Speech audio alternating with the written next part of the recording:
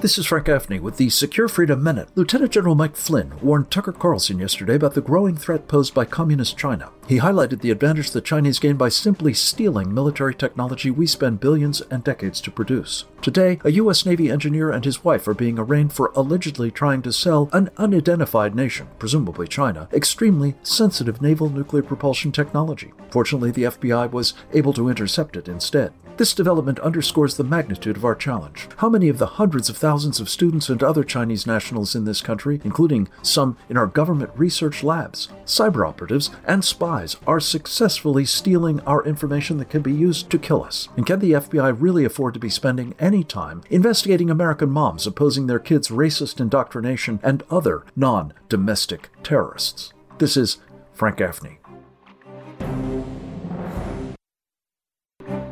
Now more with Frank Gaffney.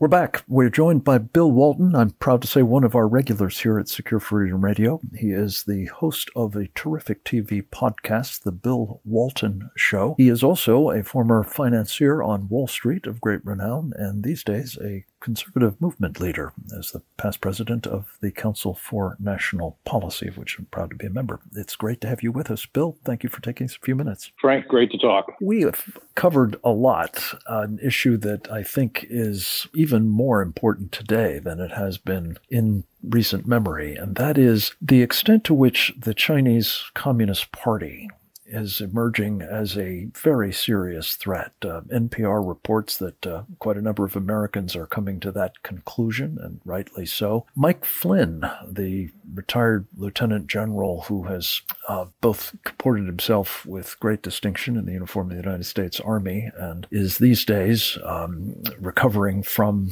horrific character assassination, warned on Tucker Carlson's program last night and on his longer form Today show about the Chinese Communist Party's military threat to our country. And specifically, Bill, he talked about the phenomenon of our doing at enormous expense, both in terms of money and in terms of time, various technology developments that give us state-of-the-art hardware for the defense of our country, only to have it essentially ripped off by the Chinese again and again and again, allowing them at a fraction of the cost to put very formidable capabilities in place with which to threaten us. What should we make of what's happening in this regard and the degree to which it is intensifying enormously the danger we face from China? Well, we should be worried, and we should be aiming our sights on our own Defense Department. Well, our defense budget is nominally 3 times larger than the Chinese defense budget. It is overwhelmingly bureaucratic, expensive, cumbersome. And, we seem to be facing the problems that countries have always faced. They're fighting the last war. And, we're coming up with technologies, a lot of money on the F-15 fighter, while the Chinese are thinking through how this next war is likely going to be fought and investing billions of dollars in artificial intelligence. We're not playing in that field very effectively. So I think there's a lot of concern. And of course, we've seen Defense Secretary Austin and our Joint Chief of Staff Chairman Milley and over in the State Department, Blinken, demonstrate utter incompetence in Afghanistan. And these are the same men who are running our Defense Department. So, he's sounding the right alarm, and we should be focused on it. Just staying with this enabling of our enemies, I'm afraid it's not just the Defense Department. It seems to be corporations that work for them. It seems to be scientists that may work for laboratories or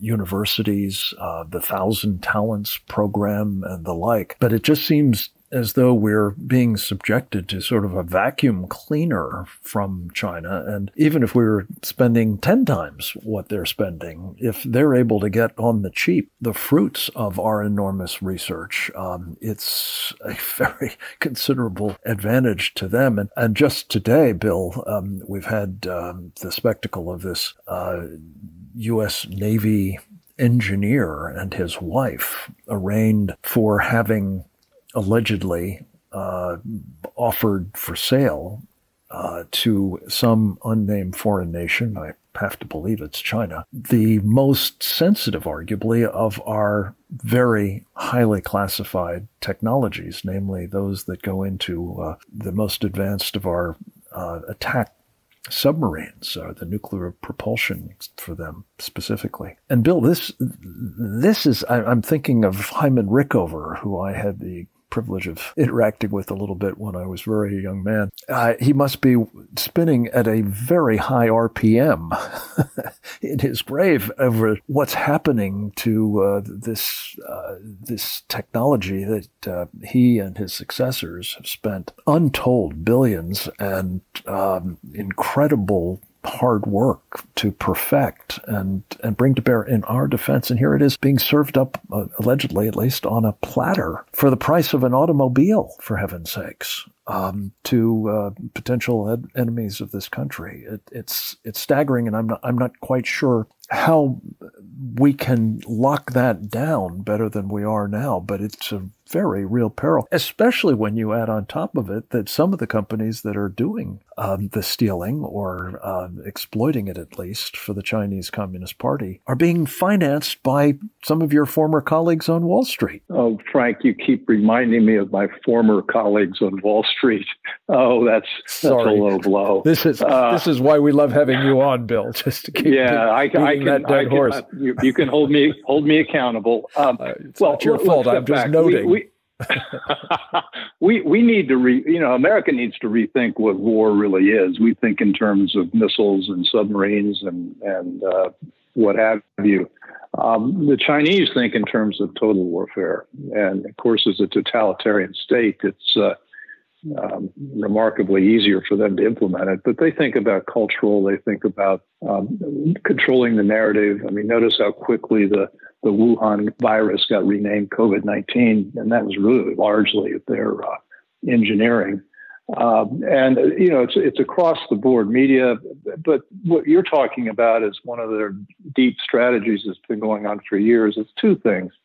There are hundreds of thousands of Chinese living in the United States. Many of them, good people, not an issue. But the Chinese Communist Party sees everybody living abroad as part of their strategic efforts, which are very aggressive. And then they also, for years, have been funding research grants, outright employing American scientists, research people, working inside all the labs, defense labs, medical research labs, university labs, pharmaceutical companies, R&D labs, and the infiltration. I believe, if somebody really had the resources to ferret out everything that would be going on, would come up with an astonishing conclusion that they're very much inside our hard to say what they're inside everything, our wire, actually. Yeah. And this is just the latest, most egregious and most obvious example. But it's going on everywhere in a much more nuanced way. Well, I think you're right to cast the lens wider. That's for sure. And we've just had a fascinating and really terrifying conversation with Lawrence Sellin about the extent to which the Chinese have continued to have inside our wire, inside our research institutions and so on, scientists and People's Liberation Army officers who are working for their biological weapons program. And we're funding them to do the research inside our government entities and university labs and the like. And it's hard to imagine a more fraught arrangement, especially when, as I say, it's compounded by our own underwriting of some of it. Well, and you're right. Your defense budget can be a lot lower if you don't spend anything on R&D and you just steal it. Now, having said that, that used to be their leading strategy. Now they've developed fairly sophisticated R&D initiatives, and particularly areas like artificial intelligence. And so they've moved from outright theft to taking what they've gained through theft to build on that for their own proprietary research, and that's something we need to be very concerned about. Which brings me to the topic that you mentioned a moment ago. There's a report out of the former chief software officer for the Pentagon, a fellow by the name of Nicholas Chalon, who recently retired after 3 years of sort of leading cybersecurity efforts inside the Defense Department, and also working on artificial intelligence and related technologies. And according to the Financial Times, he's arguing that we have effectively lost the battle for, or the war, if you will, for artificial intelligence, machine learning, and cyber capabilities to the Chinese. And that these technologies are far more critical to America's future than even such big-ticket items as fifth-generation fighter planes like the F-35. What do you make of this assessment, Bill? I'm not asking you to make a judgment on the state of our artificial intelligence, I guess, but if anything, it certainly should be a klaxon call, should it not, to have a very much intensified level of effort in this area, as well as locking it down so that the Chinese aren't the principal beneficiaries. Well, when you've got the head of your artificial intelligence unit in the Defense Department resigning because he doesn't feel that he's getting enough support to do the things necessary to compete against China, that's a big worry. And he said flat out, he says, we have no competing fighting chance against China in 15 to 20 years. Right now, it's already a done deal. Well, I hope he's wrong. But his point is what you just said. We've been focusing on last generation technologies, and we got to be thinking ahead what the next nature of conflict would be. And it involves artificial intelligence. And this gets to what I was saying earlier about forcing, as a totalitarian state, everybody to work together. In the United States, Google, which is probably one of the leaders in artificial intelligence, refuses to work with the Defense Department because of the concerns among Google employees that Google be part of the war machine. And conversely, in China, obviously, anybody involved in artificial technology, and as you point out, a lot of the companies which Wall Street self-finance, works hand in glove with the Chinese national security and military operation. So it's a real problem. The Defense Department's ossified. It's a collection of program after program after program, and we know government programs never really exist, and we're all kind of backward-looking and bureaucratic. And then it's overlaid with this woke, politically correct agenda where Lloyd Austin has said, well, yeah, we've got to do a lot more on artificial intelligence than a couple $2 billion more. But of course, we're not going to do anything to cut corners on safety, security, or ethics. And that's been the big stumbling block. And maybe it should be. I mean, all of us are concerned about artificial intelligence invading our lives. But when you think about its impact on America and our freedom and our security, I think we've got to think hard-headedly about what the trade-offs are. And that's especially so insofar as the sorts of things that, and I have only just begun to get up to speed on some of this, but the sorts of things that this kind of artificial intelligence capability could power in terms of the military applications are advanced robotics and swarming technologies that enable, for example, a relatively small power, but one using artificial intelligence to overwhelm the defenses of, say, very large powers' naval forces, just by sending vast numbers of these remotely controlled and artificially intelligence-powered, swarming aerospace or subsea,